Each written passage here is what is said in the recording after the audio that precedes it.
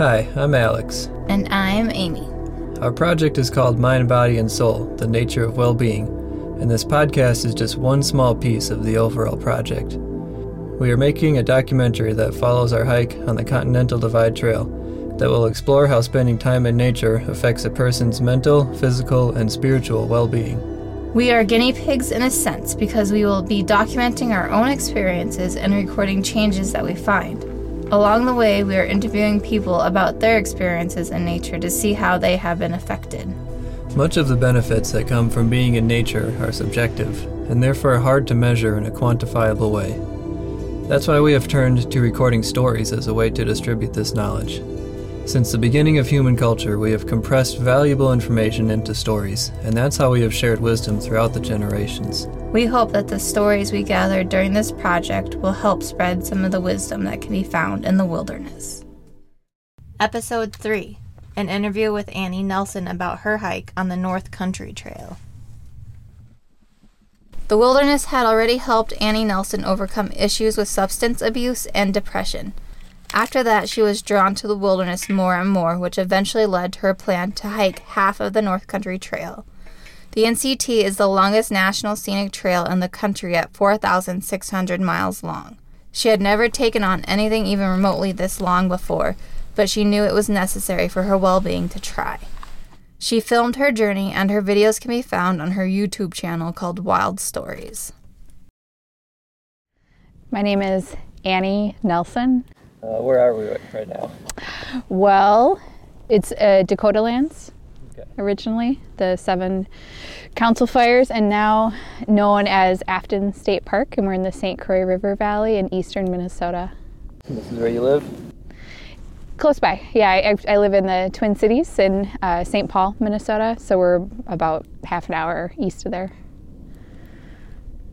So what do you do for a living now? Right now I work in social services and public assistance for a county, so I help people. One of the amazing things I got to do in 2020 was distribute $360,000 to people who were at risk of eviction or utility disconnection because of COVID-19. So I helped people who had almost died from COVID, month in the hospital on a ventilator, come home, not able to work because their lungs are so damaged, and make sure those folks didn't end up homeless. So that's what I do right now. That's cool. That sounds like really fulfilling work. It is, yeah. And now I'm training in on a new position there, so. How did you discover your interest in nature? Was it a lifelong thing, or was it kind of later in life? I got to it later in life. For me, when I was growing up as a kid, the outdoors were recreation. It was something that we did on vacation. So I think probably my first really potent memory as a kid was our week-long camping trip on the North Shore in Minnesota. That was the trip I learned how to build a fire and, climbed up a rock cliff that felt huge, and when I went back as an adult I realized it was about 10 feet tall. And then I was when I was about 28, 29, something like that, my cousins took me into the Boundary Waters on a canoe trip for the first time. I'd never been, and it was like a revelation. It was an amazing experience, and I completely fell head over heels in love, and then a lot of my friends in the cities weren't into camping, so I started just going on solo trips, and that led me into backpacking, and then I've basically spent the last 5 years of my life doing crazier and crazier things. So you think that Boundary Waters trip was kind of like the catalyst? Yeah, absolutely. Okay. Yeah. So what do you think the benefits of spending time in nature are?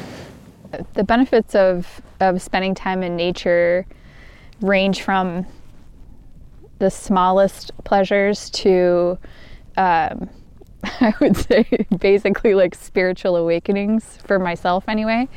Anything from just the joy of finding a bunch of blueberries somewhere and how good they are, to feeling like honestly, I felt like before I got into the kind of long-term, long-distance outdoor stuff I've been doing, I was completely unaware of about half of my body, and also just mind and soul. Like, there's something that woke up in me when I started doing those trips, this ancient knowledge that I'd been totally disconnected from in the way that I'd grown up and the way I was living my life, which was an indoor life.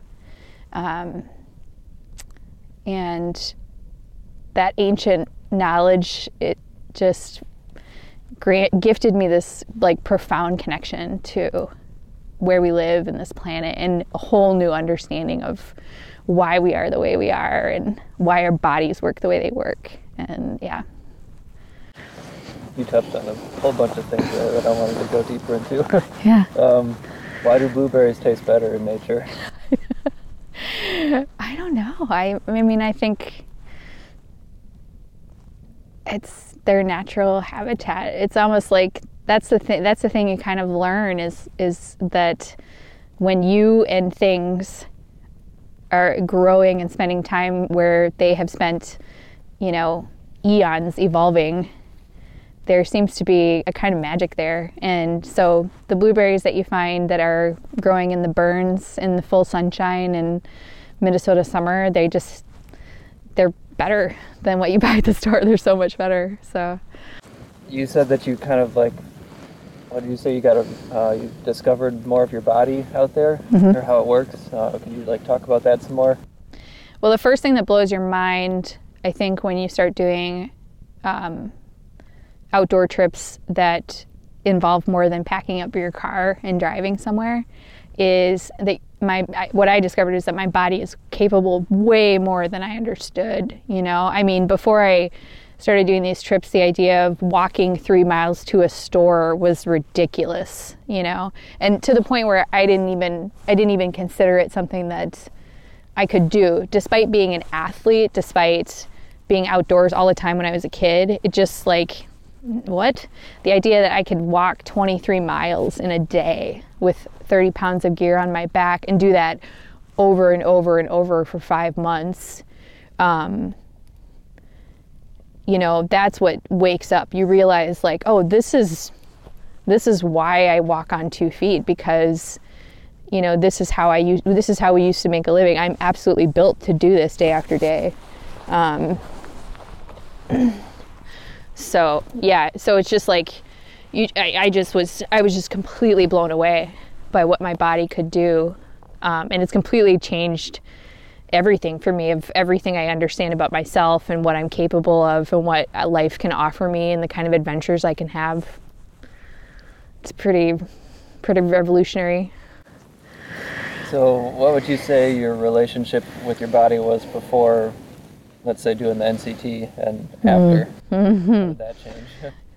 Oh gosh, my relationship with my body was heavily influenced by American culture, in the sense that I thought of my body more in the terms of how it looks.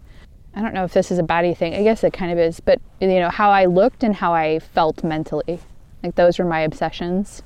And since doing these long trips, I just love my body with a ferocity that I did not have before. I kind of hated my body before.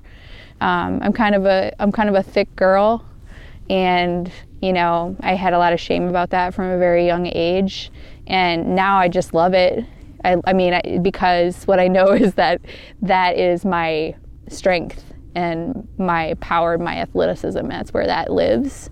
So I just can't. I'm never gonna hate my super strong legs ever again. They've carried me 2,000 miles. I don't care that I carry a little bit of extra weight on my belly. Now that is just that's my survival belly. I've got 500 miles of ultralight calories right there, So, and another thing that I noticed is that my mental fortitude is pretty insane now. I think when I started out getting really into the outdoors, I had this expectation that I was going to be happy all the time. And I learned very quickly that that's not what happens. That's not what happens. But at the same time, you're like, what is happening is even on days when I was struggling physically or mentally and kind of miserable, I was still like, I just felt totally different than how I feel at home because I was using all of my skills. You know, you use your mind, your body, your smarts. You know, you like really have to be thinking out there in a way that you don't have to be thinking every day when you're just going to the grocery store, kind of judging like, you know, is the situation survivable all the time? And that just kind of it heightens your awareness and your presence in the current moment and your awareness of your surroundings in this way that's intoxicating, like even when you're kind of struggling a little bit. So now I just think that like, it's not that I haven't had like days in this pandemic when things have been hard, but I do feel like I have coped with it pretty well. And I feel like that's what the outdoor has gifted me, is kind of this toughness. Yeah. I like that word, mental fortitude. It's like I've kind of learned to just be okay with suffering. Yeah, like I stopped expecting it to, like, I stopped living with the delusion that suffering isn't a part of life, a natural part of life, right? And it's not that I want to suffer, and I'm not gonna lie, I actively do everything I can to avoid suffering still. But when I can't avoid it, and it's just happening, I feel like there's just a part of me that's a little bit better prepared for that now. Yeah.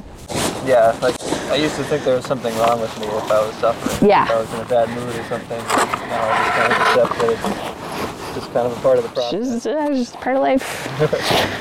And it's not necessarily even a bad part. It's just like, it's just what's happening right now. And it is going to change. It's going to get better. And, you know, all you can do is just keep moving, right? That's a pretty powerful lesson. And I wish I could say that, like, I've carried all of these woods lessons out into life perfectly. No, I still catch myself all the time, like, fretting about, this is my life now. Like, this, what is going to happen? Or if something that I want to be happening isn't happening, sometimes I'll still spin out about it. But I just don't do it as long as I used to. It's like the woods has kind of programmed a stop measure in my head where it's just like, hey, quit being silly. Just go outside and look at a bird or something. You'll be fine. That's the lesson we all need to take away from this. Go outside and look at a bird. You'll be fine. Yeah. They're really funny. Just go watch them for a while. Would you say that there's something in nature that you can't find in your like regular life? I mean, I don't want to say it's all or nothing, because I feel like, honestly, I feel like sometimes what the wood does is just help me get myself out of my own way. It's like, because I don't have the constant distractions offered by modern life of my smartphone and my computer and, you know, calling my friends and watching TV or, you know, listening to podcasts or reading a book or something like that. Like, I feel like when I'm in the city, even when I kind of don't want to be, it's like really hard for me to stop this energy where I'm just like, I'm just like moving. You just gotta go. Like, that's the vibe of modern living, right? You gotta be, and in the woods, there's just, I don't have that option. I'm just out there. And so it forces me to just relax. And so what I can find in the woods really easily is basically peace and serenity, like total peace and serenity. And I think there are ways that you can find that in regular life for sure, but it's just way harder for me personally. I just am way better at it in the woods than I am in real life. And, or as other hikers have called it, synthetic life. I like that better than real life versus trail life. But But I do think that the thing that I'm still convinced, and people keep trying to like disagree with me on this, and I finally just had to like give myself permission this year to be like, you know what, I'm sorry, but I have had this experience and you have not, which is living in the woods for months at a time, and how that makes me feel and how connected to life and, you know, every creature on this planet, from the trees to the earthworms to the weather. I mean, weather's not a creature, but you know what I mean? Like just everything that occupies this planet, not just humans. I just feel this level of connection with it that there's like too much noise in at least the city where I live. I just can't feel the same kind of connection with the world around me. It's just too, I don't know. I feel like there's a wall between me and that, what I feel in the woods. Absolutely. That's actually a kind of a big focus of this project, is to try and break down that wall for people, or at least help them figure out how to get out there and make those connections with the natural world, and understand that, yeah, these cities and the civilized life that we've made has disconnected us from that. And just kind of help us see that we're all a part of this system and we're not like outside of it. Because that's what it does with all the noise in the cities and stuff. It makes us feel like we're separate from the natural system.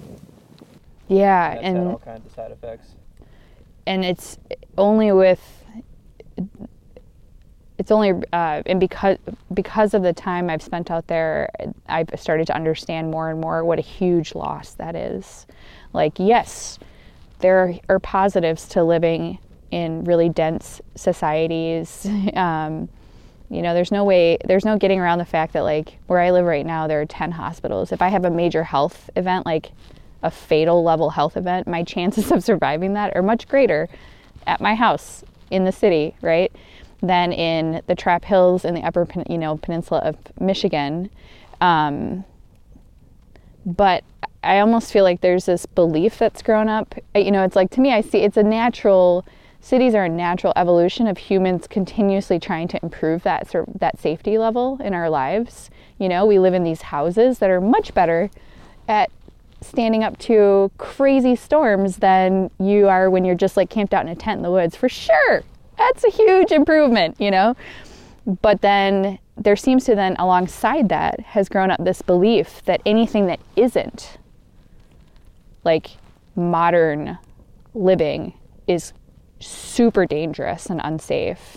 And what you said, that separation, like, it's like we're not part of the natural system anymore. We've removed ourselves from it.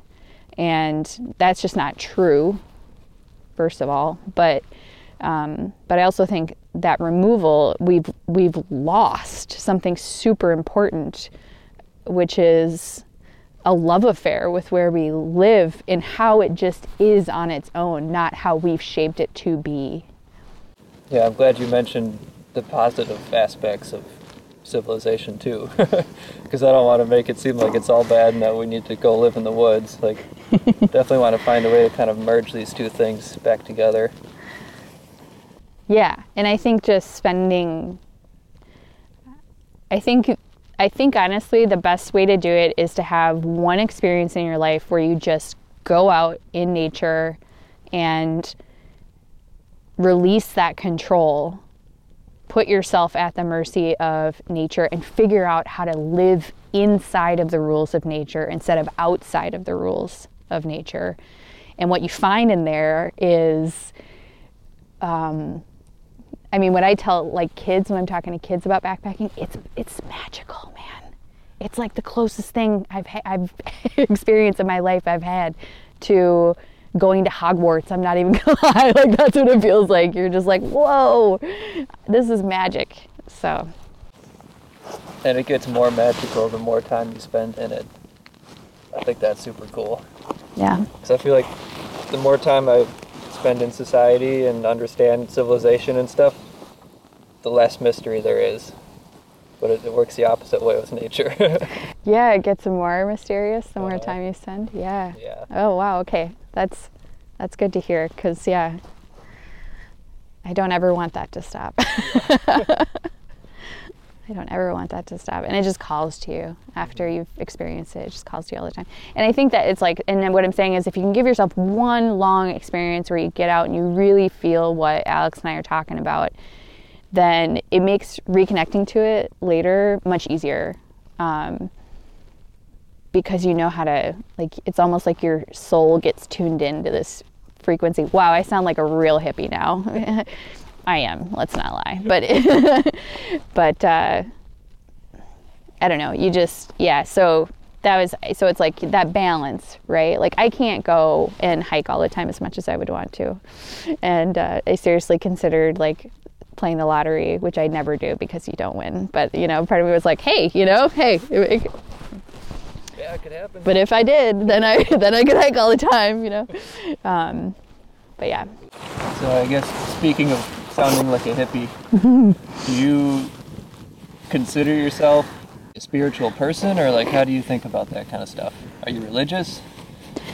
I was raised by lapsed Catholics, and we were kind of raised with, like, the permission to go out, and we were not raised within a church, but we were like, you know, if at some point you want to do that, you can. So I think I'm definitely spiritual, and I finally have, like, just started to own in my own mind the fact that as an outdoor person specifically, I am a spiritual. That is the fundamental reason why I go out and do this, is because it's a spiritual experience for me. So yeah, I think that that's something that, especially over the last, like, 8-9 years, has been something I've been kind of mindfully pursuing, is a more spiritual practicing a spirituality. So, and that really kicked off for me because when I was 30, I got sober. I was an alcoholic all of my 20s. And actually that trip to the Boundary Waters helped me get sober, because it was the first time in, like, 5 years that I didn't drink for 5 days. And it, like, cleared my head enough for me to, like, get a taste of what I had been missing out on for so long. And specifically that connection when I was talking about, like, just the sheer, how, like, the beauty got me higher than any drug or alcohol ever could. And it wasn't like an icky high, like drugs and alcohol. They just always have such an icky, that you can feel them costing you something. Like, sure, the pleasure is quick and fast, you know, but it is eating away at you the whole time too. So, and that's not what, nature's never doing that. Like, it's this natural high, and it's just building you up the whole time. So I was like, oof, I gotta change something right now. So I got sober and really focused on that for a couple of years. And then as part of that, I work a program, and that's where I really got introduced to kind of spirituality in the beginning. And then my kind of exploration of the woods and outdoor activities was growing up alongside of that. So they've now woven together in this really beautiful way for me. So I just can't, when I talk about, like, feeling a connection when I'm out in the woods, it's absolutely spiritual. I talk to God in the woods for sure. Mm-hmm. Yeah, so what does that mean to you? Like, what is the human spirit? How do you visualize that?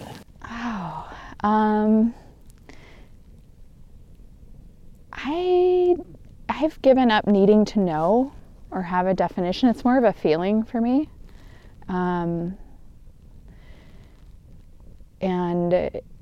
it's definitely like this, it's just this kind of vast, golden,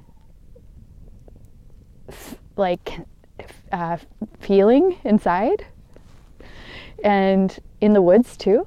Like the woods, it just feels like it's just coursing through it all the time. Like when you're walking through the woods, even when I'm like surrounded by 200 mosquitoes, There's still like this I just feel this singing, you know? And so I don't, you know, I just think that we're all kind of, I definitely believe in the interconnectedness of it. I feel like there's something, like I'm really bashful about talking about this stuff because I know it's gonna, I'm bashful about it because I don't think I do it justice.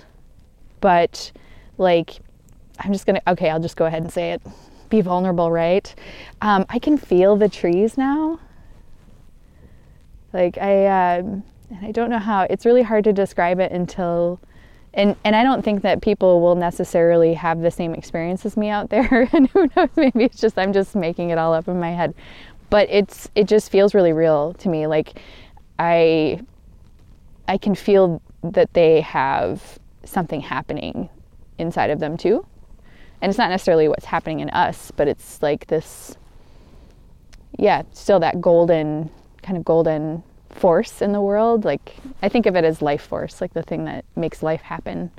And I think one of the powerful experiences I had recently was, you see way more death out in the woods than you do in modern life. That's another thing that's very different. Like death is everywhere. You're constantly finding, you know, winter wolf kills deer. And I remember standing over this skeleton that was totally bleached, totally clean. It was just bones and hide left. And it's such a juxtaposition because here are like the totally clean bones, but then the hide looks like you could pet it. Like it just looks like a live deer, you know, it's barely degraded. And so here's this kind of violent scene. Like, you know that this deer probably died hard. It's torn apart. And it's jolting for me because I'm not used to seeing death like that. And at the same time as standing over this carcass and this kind of violent thing, the woods is just vibrating around you with life. You know, there are birds and snakes and the trees are rustling, and you can feel, like, when you spend that much time in the woods continuously, you really can feel everything growing around you because you see it changing every day. So it's just like, and so all of that is happening at the same time I'm standing over this dead creature, and it's like nature telling me, yep, death happens, violence happens, but life goes on. And that was just like really beautiful for me. So that's the kind of experiences I have as this, you know, kind of spiritually, I think, out there. And that's why I go out there. That's powerful stuff. It's a good way of talking about it or thinking about it too. Does having an experience like that, does that change the way that you think about your own life and your own mortality and the way that you think about your own death? I don't know. Because I think until I'm actually dying, I'm not sure. I'm pretty sure that anytime anything dies, it's terrifying, you know. But I think what it has done is helped me live with like two ideas in my head at the same time, which is like, okay, so I'm really lucky and I'm on this planet and I'm in this body and I'm this person right now. And of course, I'm very invested in that person's existence and what happens to me. But at the same time, it's a really comforting idea that I'm not the center of the universe. And that life is going to go on beyond me. It is going on outside of me. And that's one thing that's, yeah, absolutely. I think I was very human-centric before I started out doing outdoor activities. And now I'm just like, I think that everything that is alive on this planet has an equal right to be here. And we should be very careful and mindful of how we harvest. Everything harvests. Like, that's another natural part of life, right? I mean, animals harvest, plants harvest. It's just part of the system. But I think for me, I try to do it in a way that's like the least amount of impact I can have. I try now. I'm not necessarily that good at it all the time. I still use plastic. Yeah. Especially backpacking. I haven't figured that out yet. It's kind of part of living in this society. It's really, really hard to not have those impacts. Like, you have to be extremely mindful. Yeah. It's to the point where it kind of like disrupts your daily life if you don't take part in some of that stuff. But one thing that like like a long-term outdoor experience does, though, is strip away all of those things that in our culture we're constantly being sold, and it creates this idea of like what you need in life that is it turns out, for myself anyway, what I've learned is I do not I do not need about 90% of what is being sold to me on a daily basis. So that's kind of the balance I've struck with, that is that, I don't own a lot of clothing. I own the clothing I use. And I'm very careful before I buy new clothing, because I'm just like, do you really need this, or you just think you need it, And I think a lot of people are having that impulse now. It's not necessarily just woods, but it's like, basically when I started hiking, I got rid of about 90% of what I owned, and I have not missed any of it. None of it. In fact, and it's a huge freedom, because, I basically know exactly what I need, and it all fits in a backpack. Like, that's my baseline. Anything above that now is just kind of like luxury. And I like luxuries, don't get me wrong. I mean, everybody does, but I just have a lot less of them than I used to. Yeah, you become comfortable with only what you need. And I found like a lot of what I need comes from within me now instead of outside stuff. Like, it's kind of what you were talking about, like, we're always being sold these things, like, you need this thing to be happy, you need this job to be happy, you need this relationship to be fulfilled, or whatever. And I kind of learned to, like, find all that stuff within myself, and then I didn't need to, like, chase all of that external stuff as much anymore. Yeah, exactly. And when you find some of that stuff within yourself, then all those external things just start to come to you. It's been a really awesome process.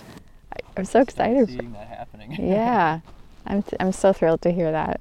When I think of like why I want to convince people to have more nature in their lives, there's kind of two reasons. And the first reason is to heal. If somebody has trauma or any sort of psychological damage or spiritual damage or even physical damage, like, nature is a good place to heal. And the second reason is for people who are kind of already doing okay, but maybe they're feeling a little bit lost in life. Like, they don't really have a sense of purpose, their job is kind of meaningless, and like they're just going through the motions. Bored. Yeah. Yeah. So, like, nature is like a good place to kind of figure out like who you are and what your purpose is, and I guess just like what makes you fulfilled. But going back to the first part about healing, and you said that being in nature was kind of the catalyst for you to get over being an alcoholic. Are you comfortable with talking about that a little more? Yeah, sure. Yeah, absolutely. Do you know what the cause of that was? Like, why did you start drinking so much? Oh, well, I'm definitely of the school that I think that addiction is an illness. I think I had a physical, I think it's a physical condition in my body that's triggered by using chemicals for me. So I just don't respond to them the same way that people without an addictive composition in their body do. But yeah, I mean, I had some rough experiences when I was a kid, and I started using drugs pretty early. And I think that part of that was feeling drawn to other kids who were, because we kind of were a little bit, we kind of dealt with stuff more. And I don't know. So yeah, so a lot of people are self-medicating, right, with substances out there. So, and I was kind of drawn to the kids who were probably at that age because we had things in common. But yeah, sorry, did I answer your question? I feel like I'm starting to ramble. No, that's good. Okay. So that's what led you to it. I think it was a combination. It's like, being traumatized isn't going to make you an addict, but like you do, I think it is an illness too. So I just happen to have both of those things going on. So yeah. So what did the drugs and alcohol do for you? They allowed me to completely control how I felt at all times. So if I had any kind of distress, or I was unhappy or bored, or I was happy but I wanted to be happier, right? I mean, come on. Getting drunk is fun. Okay? It's just a good time. And unfortunately, when you're an alcoholic or an addict, it stops being a good time and starts being a compulsion. And so I lost my train of thought again. Sorry. Maybe you could walk me through the process of, like, from that first Boundary Waters trip to being sober. Like, how did that process happen in your mind? I think actually the way that the nature played the biggest role initially in me getting sober was it revealed to me just how the most serious symptoms I had with my addiction was severe depression and anxiety. Which I, of course, was not aware of. Like, I thought everything outside of me needed to be fixed and that I would be fine, even though I was, drinking every day. Like, I hadn't connected that dot yet. And, or I hadn't admitted that I needed to do anything about that. Like, I was kind of one of those folks who kind of understood I was an alcoholic, but I was still going to work. I was still functioning. So, like, who cares? This is what brings me joy. But it wasn't.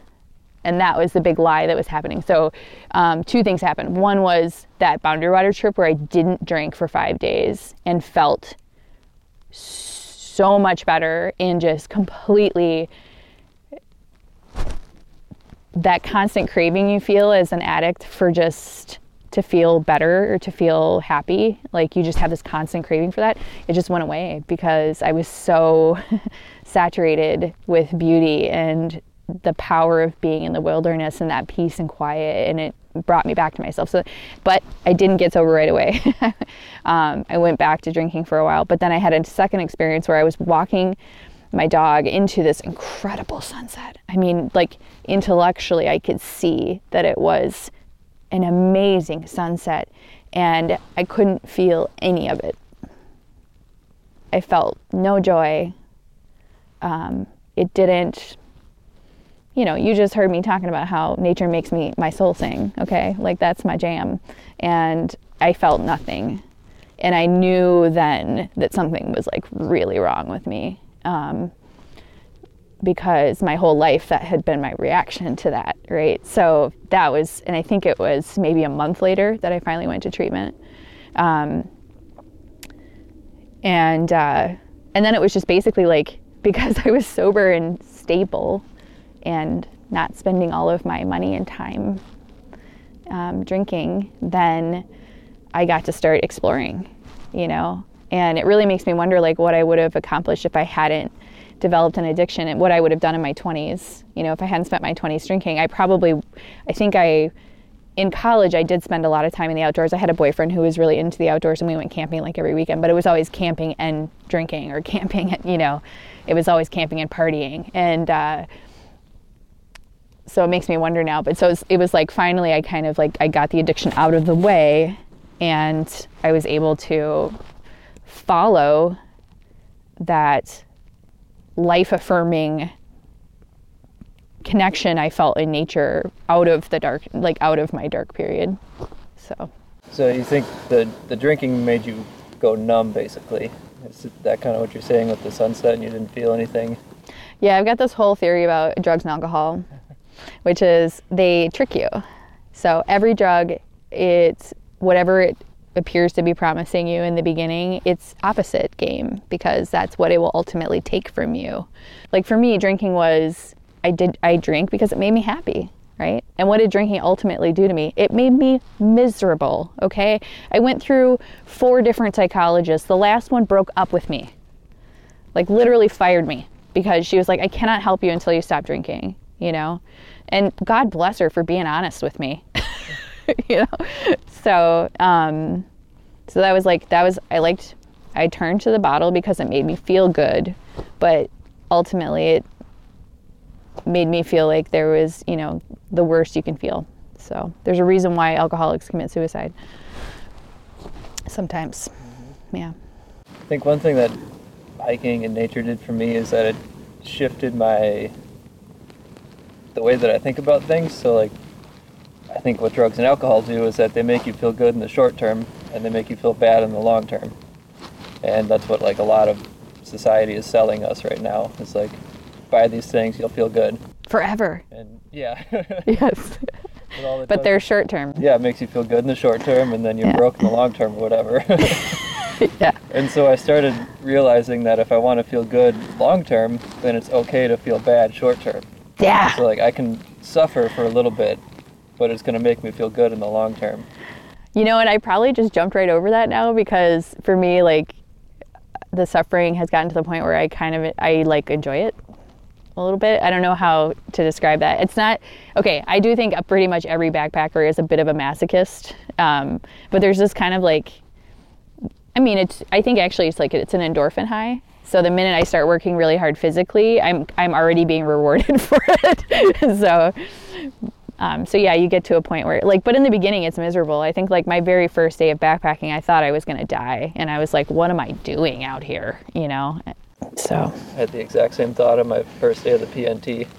What am I doing? Yeah, you will have that thought many times if you do go down this path. You'll find yourself kind of waking up to like, I might die in 5 minutes. What am I doing? But then it works out usually. I'm not dead yet. No, and actually those moments are very, very rare. And half the time they're happening, I'm like, I don't know if this is just me being dramatic or if this is actually dangerous. But yeah, you're right. You're absolutely right. That outdoor or backpacking or canoe, whatever, teaches you that suffering now pays off huge in the long run. Yeah, I think my first day on the PNT, it was more like I felt stupid for thinking that I could do this. Like I'm 2 hours into this and my whole body hurts and I'm miserable and I can't climb this mountain. Like, why did I think that I could do this? Yes. I feel like you have to start there. Because then everything that comes after it is a success and you're just like, I'm so good at this. I'm actually not that good at it still, but compared to where I started. Put up with the suffering and keep going and then you're good at it. That's literally, yes, that's like, that's the metric. And that's what I meant, like, that's what when we were talking about before, that it's like, it's not, I actually don't, I've stopped caring so much about failing too, because I fail a lot in the woods. There are days when I'm just like, everything I do, I've failed today. Like I'm failing at how far I'm hiking. I failed because I fell off that rock. I failed because I left my water filter. Actually, that never happened, but anyway. My friend Marathon did that. I think he hiked 4 miles before he realized he left his water filter. And he went back for it. You got to go back for that. Yeah. You got to. I've had Giardia. Go back. Go back. Okay. I guess I haven't had it, so I don't know what it is. Go back. Do not want it. You touched on a good point about failing and being okay with failing. Like, do you find that are you less hard on yourself now, or are you more accepting of not reaching your goals or something like that? I am still actively in the process of untraining myself from being ridiculously hard on myself. It's something I've gotten much better at in the woods, because the woods teaches you really fast that it's not a productive way to be. It doesn't change anything. Being hard on yourself when you are suffering just makes the suffering worse. It doesn't alleviate it. So I've gotten better at it in the woods. In my regular life, I'm trying to get that into it. But I mean, man, 30 years before I started doing this stuff, that's a lot of habit to unlearn. So I still fall into it sometimes, but and I think the trap that I get into is that I get this idea of where I want. This is a dynamic, and it's the dynamic in the woods, and it's a dynamic in my life now, where I have an expectation of how I think things should be going, how I think my life should be going, what I want from my life, what I want from my hike, how far I want to go that day. And when I don't achieve that, it's basically an opportunity to hate myself. I don't really hate myself, but to like be hard on myself.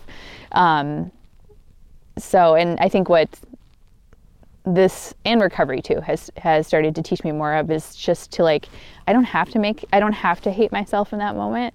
I can just be like, oops, yeah, failure is a part of life. I failed today. Okay, I'll give it another shot tomorrow. So, and that's what definitely my hike on the North Country Trail was basically that for 5 months. I don't know if there was actually the days when I actually met the goal I had set for that day was rare. So I think overall that hike has actually given me permission to just be, that hike was a question of myself. I was asking myself a question like, am I this kind of hiker who can do what Alex does, which is amazing feats of physical strength and endurance. And there are a lot of people out hiking who can do that kind of stuff. And my last hike, I asked myself the question and I got my answer, which is no. Because that's not what motivates me personally out there. And I'm totally cool with that. Like, I'm thrilled by that now that I've answered that question for myself. So my next, if I get to have another big experience like that, like I'll have more information, I'll get to make good choices and hopefully set expectations that don't give me the opportunity to choose to hate myself instead of just being in the moment, and just having a good time. So. That's something that I've actually been trying to tell my girlfriend, because she sets really high standards for herself, and it's part of the reason why I love her. Like, she's got really high standards about how things should go, and she holds herself to a high standard, and she works really hard and everything. But then when things don't go that way, she's like really, really hard on herself. Mm-hmm. And I think the hike's going to help her learn to accept that. Oh, is she coming with you? Yeah. For the whole thing? Yep. Oh my God, I'm so excited for her. Is it her first experience? Oh, what's her name? Amy. Oh my God. And you're gonna have a great time. Alex will, yeah. Yep. Yeah, I know that behavior pattern very well. Mm-hmm. Mm-hmm. And long distance hiking has absolutely taught me to stop doing that, or encouraged me to stop doing it. I try. Yeah. But it doesn't get rid of your desire to have high standards. Like, you still want to try. Yeah, no, absolutely. Sorry. And I don't know if I was communicating that well. It's kind of like, yeah, the only thing that it's taught me to do, absolutely, still have high standards and still want to accomplish great things and have many, many dreams that I'm actively working toward every day. It's just that when I fail to like magically get there yesterday, I don't get mad at myself about it anymore. I just keep making steady progress, doing the next right thing, trying to do the next right thing on days when I don't have energy to do anything. Like, that's okay. I don't beat myself up about it anymore. So, and it's kind of like what you said earlier, is like, if you just kind of show up, then that stuff starts to happen. Or, like stuff that you did not see coming that turns out to be way better than what you thought you wanted, which is absolutely what long distance hiking is for me. I did not see that coming. I mean, I had those experiences around getting sober that helped reveal to me that I was not okay. But I didn't, if you had asked me, a year into being sober, if I would be off hiking 2,000 miles through the woods, I'd be like, are you insane? Like, I did not see that coming at all. So. Okay, one more question before we get to the NCT. Yeah. How do you think society views nature in general? What do people think it's good for? Like, what's the point of nature in the terms of like American society? I think the most common view is it's something to be consumed. But I definitely think there's a lot of folks out there too who view it as, similarly to we do, that it's a refuge and a place to go have fun and connect with everything that we've talked about today. That spirit of life. So I think it's a real I don't know if it's balanced, but both exist in our culture. All right, so what made you first? How'd you get the idea to hike part of the NCT? Yeah, I feel like I kind of tripped and fell over myself into backpacking in general, and then the NCT as well. So, like, you know, my cousins took me to the BWCA. I was desperate to get that feeling back. Gee, that doesn't make me sound like I'm addicted to nature or anything, does it? Maybe. All of them are bad. Not all of them are bad. Yeah, that's right. So I was just like trying to improve my skills. So I was going up to the edge of the Boundary Waters to camp at a car campground to just like I just wanted to get close to it, right? And on the way up there, I accidentally found the Superior Hiking Trail, which is a 300-mile stretch of the North Country Trail. So then I was like, oh, okay, well, maybe I'll try that. And so then my next trip, I went out, actually backpacked for the first time, like tried to do it right. That was the trip I thought I was going to die on. And then ended up 4 days later on the shore of Lake Superior with my dog falling asleep. And me like, I am the baddest ass person in the world, right? I felt so empowered after that trip. I was in love with everything in myself. So, and so then I thru hiked that trail shortly after that. I did the whole thing in one stretch. And then I was just looking kind of for my next, like, I think for me, I was really I was underestimating my abilities. So I always was like choosing like less than I can actually do. And so the North Country Trail was me finally admitting to myself that I was capable of doing something like a thru hike on the Appalachian Trail, like 2,000 miles-ish. Explain what the North Country Trail is, how long it is, and like what your goal was. Yep. So the North Country Trail runs from Vermont to North Dakota. It's America's longest national scenic trail. There are 11 national scenic trails in America.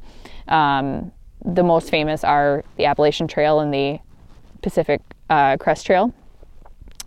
But the North Country Trail is the longest, and it runs through my favorite woods, the North Woods, which are really special and overlooked, I think, as a biome. They straddle this, what's called the Laurentian Divide area, which creates like a super diverse ecosystem and really unique. And then also the section I hiked, I specifically chose because it ran along the Great Lakes for 1,000 miles, which are incredible. And also have this, they're so big that they create their own weather systems, which impact the forest around them. And there's a very specific feel to a Lake Superior forest and that I love. So so I decided to try. So I wanted a long distance experience like the Appalachian Trail, but I don't know, maybe I'd like the AT. It just seems very crowded to me right now because I think hiking is getting really popular. Great. Thru hike is getting really popular. But that's not why I go out there. I don't go out there to party or meet a bunch of people. I go out there to have like a one-on-one connection with nature. So, and so it was like the North Country Trail definitely offered that. And it was in my home territory that I love. How long is the trail? 4,600 miles. And what was your goal? Oh, thank you. Sorry. So my goal was to hike the equivalent. So my original goal was to hike half of the trail, which is, I set 2,400 miles was my original goal. What happened? Just walk me through the whole hike, I guess. Okay. What happened was I started in March in Lower Peninsula, Michigan, with the intention to walk back to North Dakota by late October, I think was my goal. And did great in Lower Peninsula, Michigan. Got into the Upper Peninsula, which is, if you start planning a hike, you'll learn that people will warn you and warn you and warn you and warn you about the UP being pretty rugged and remote which it turned out absolutely to be on the western side. The eastern side's very fun and pretty easy hiking still. So, but yeah, so I got into some trouble in the western side. I was basically like on a green cloud, as I think of it, until about mile 800. And that was right when I hit the trap hills. And so one part of outdoor activities is that you're extending your boundaries, like your safety boundaries, and there are practical parts of managing your body and that level of extreme physical activity that I just did not know how to do before I started this. And unfortunately, sometimes I have to learn things the hard way because I don't recognize what is happening until I'm already kind of at a danger point. So that's what happened in the trap hills, is I was probably borderline heat exhausted, and I started to get sick. Like it felt, anyway. So I had to go off trail for a while because I didn't know what was happening, honestly.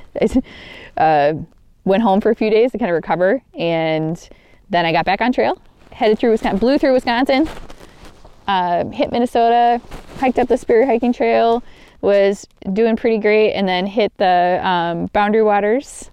That was the other part about this trail. It's amazing. 100 miles through the Boundary Waters wilderness, like unparalleled, okay, for Midwestern hiking, I think. Right as I hit the boundary, well, actually I got about halfway down that, and then I got Giardia.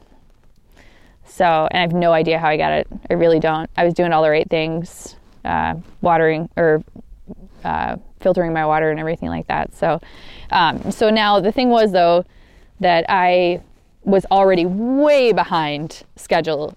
There was no way I was making it to North Dakota at that point already, because it was kind of hilarious. I set off on this hike having never hiked more than 14 miles in a single day before, and somehow I thought I was going to be doing 25 miles a day consistently forever. I don't know. That did not happen. So, but that's okay. It was totally fine. I had an amazing time. I had a blast, and I'm really mad I got Giardia, because I think I probably would have hit 2,000. I think I would have gotten there, but I ended up getting 1,500. So, can you kind of walk me through the process of coming to peace with not hiking 25 miles a day? Because just like watching your video when you're talking about it, you seem to have like ups and downs. Sometimes you'd be okay with it, sometimes you'd be really hard on yourself, and then you'd be like, it's not that big a deal. Yeah, that's true. I forced Alex to watch that. Yeah. No, and it was like, I think actually, I probably knew actually at mile 800 that I wasn't going to make it, but I couldn't admit it to myself, because there's kind of this, when you're out there physically pushing yourself past your limits on a daily basis, a couple interesting things happen. One is you kind of need that goal to be motivating you so that you continue to push yourself past your physical boundaries. And then also, as you are doing that, you discover that you totally can push yourself and be fine, right?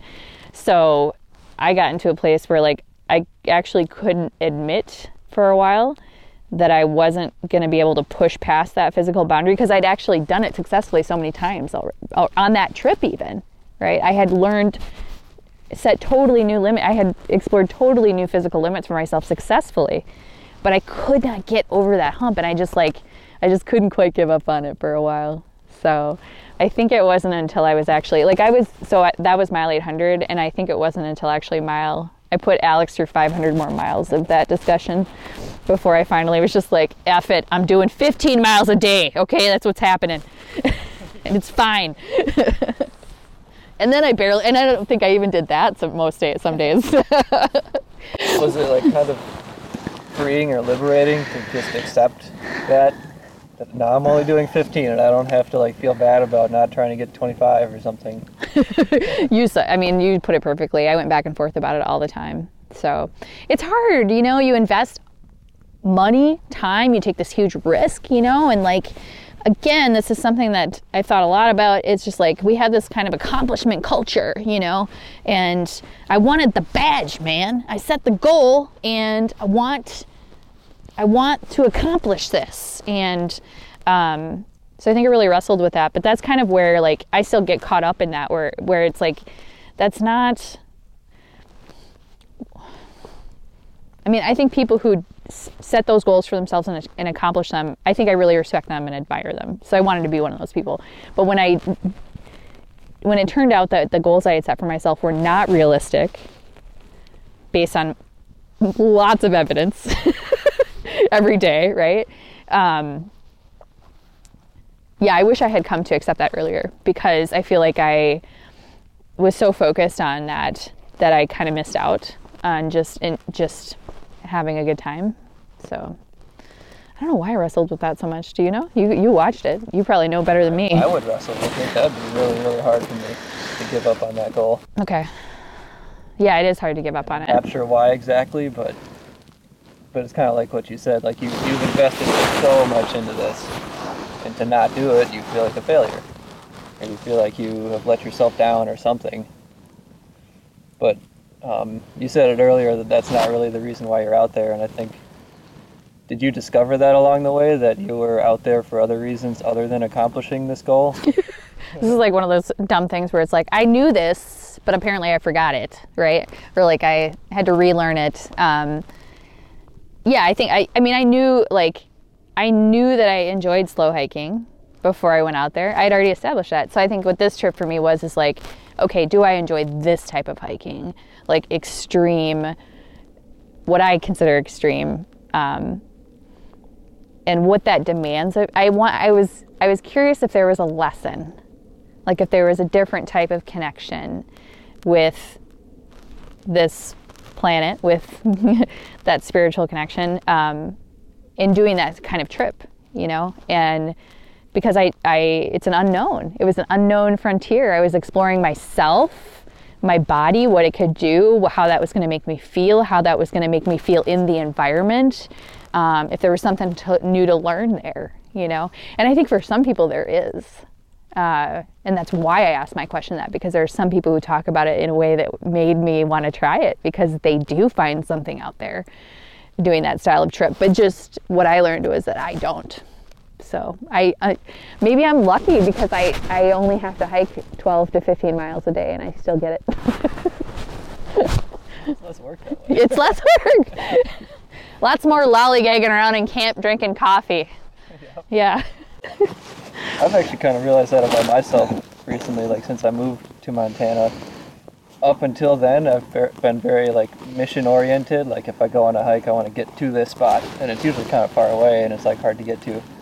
And lately I've been doing more hikes where I don't have a mission, and I just kind of go out there to like see what's out there. Yeah. And I enjoy those. Yeah. And just kind of let your curiosity and your body lead you around. Mm-hmm. Yeah. Where there's no rush, and I just like go to whatever looks nice. Yeah. Yeah, and you still have to strike a balance, you know, unfortunately, in those long trips, because you can only physically carry so much food. Mm-hmm. But yeah, that's definitely my now I know for sure. So I've already thought about this. You know, it's like if I get to because my hope is I do get to finish the North Country Trail in my lifetime, whether that be, you know, in week trips now, if I'm back in the workaday world, which is great. I'm so grateful to have a job. But if I do hope I get to do another long adventure someday, and how I will approach that this time. And that's definitely being informed by this dynamic that you're touching on, of setting these super high goals and then like beating myself up for it when I don't reach it.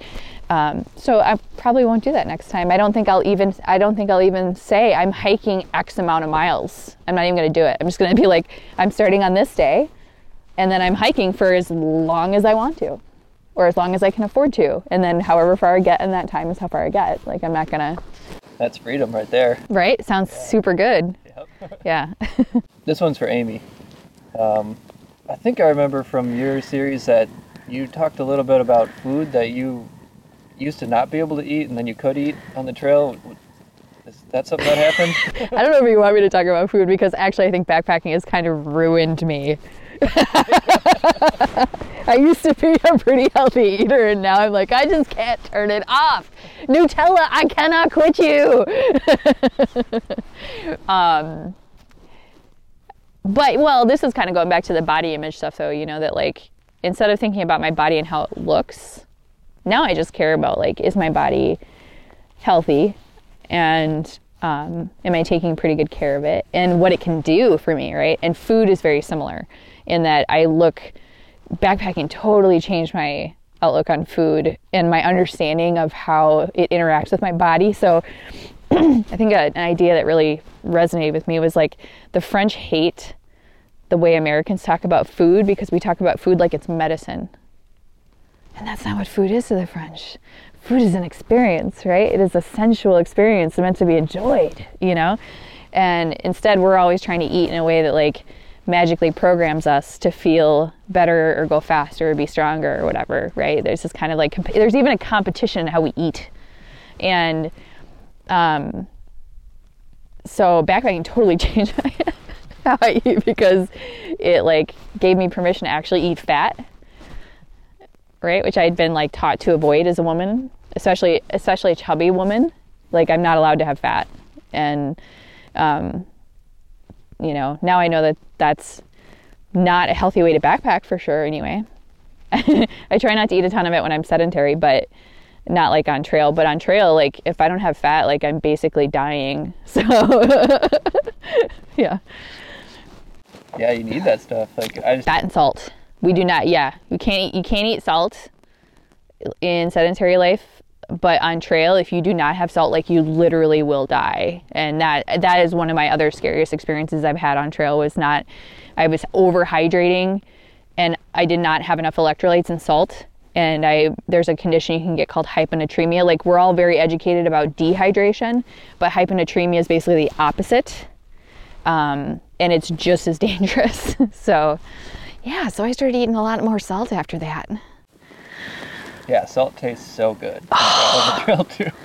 Well, and it's crazy because you're like, you think salt is a dehydrating thing, but it's not. It holds the water in your body. If you don't have enough salt in your body, the water just passes right through you. So when you really get backpacking, you actually can tell that you don't have enough salt because you're peeing too much.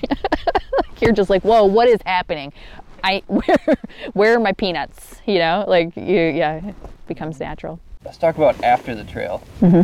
What was it like coming back after the trail? Like coming back into normal society? Was that difficult? Bizarre. Yeah.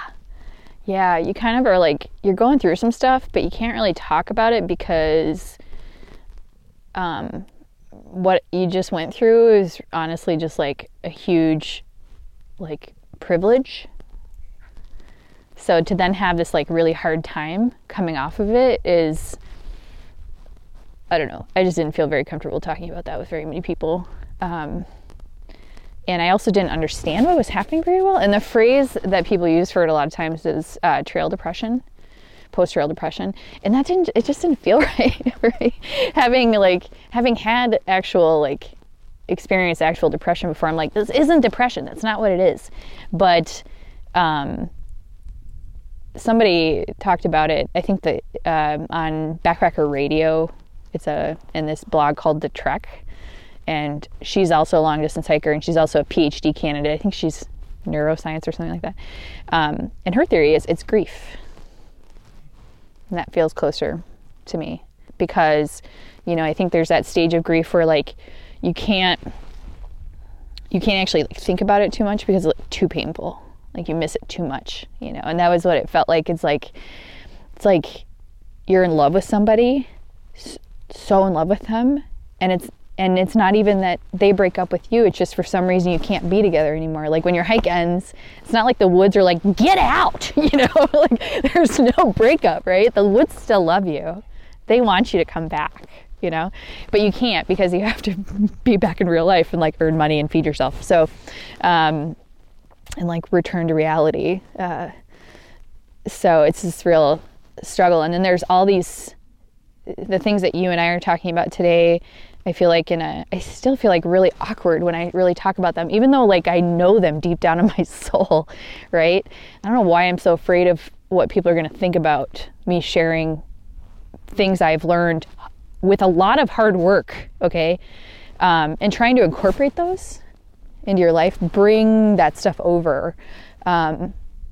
it's actually like, that's something I'm actively working toward every day, still trying to figure that out. You know, it's like, that's where I'm still talking about, like, I still struggle with, like, I have this idea of this expectation of what I want to be happening in my life. What I want to be happening in my life is that balance that you and I are talking about between modern life and having more of a connection, having that connection in my life on a daily basis. I have not figured it out yet.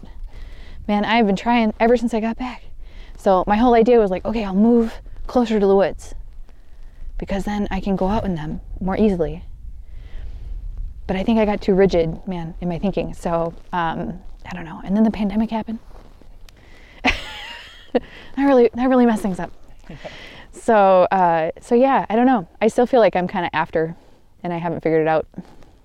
Yeah, it's a hard thing to like dive because it's different for everybody. Like everybody's life is different. Your life circumstances are different. Like what you can do for a job are different. So it's very personal about having to figure out like how to incorporate that. Yep. And because you're gonna want to, you're gonna feel driven to. And I don't know if I worry a little bit that I'm kind of a cautionary tale though, because there's lots of stories out there of people who are like, yeah, I quit my job and then I got back and then I found a job and no big deal, you know. I think a lot of those people are very young. So I was mid-career and like people were like, you're crazy. What are you doing? Why are you quitting your job that you had for 7 years? And it's like, I don't know, because I could get hit by a bus tomorrow and I want to do this, right? So I did it, but like it was a hard reentry for me. It took me a long time to find another job that was paying me a similar wage, was not where I wanted to be. You know, so I'm not going to lie to you. Like, you may go out and do this amazing thing. You will never regret it. As hard as it may be on the flip side, I have never regretted it a single second, but it has not been easy. That was going to be my question. Is it worth it? Yes. Oh yeah. I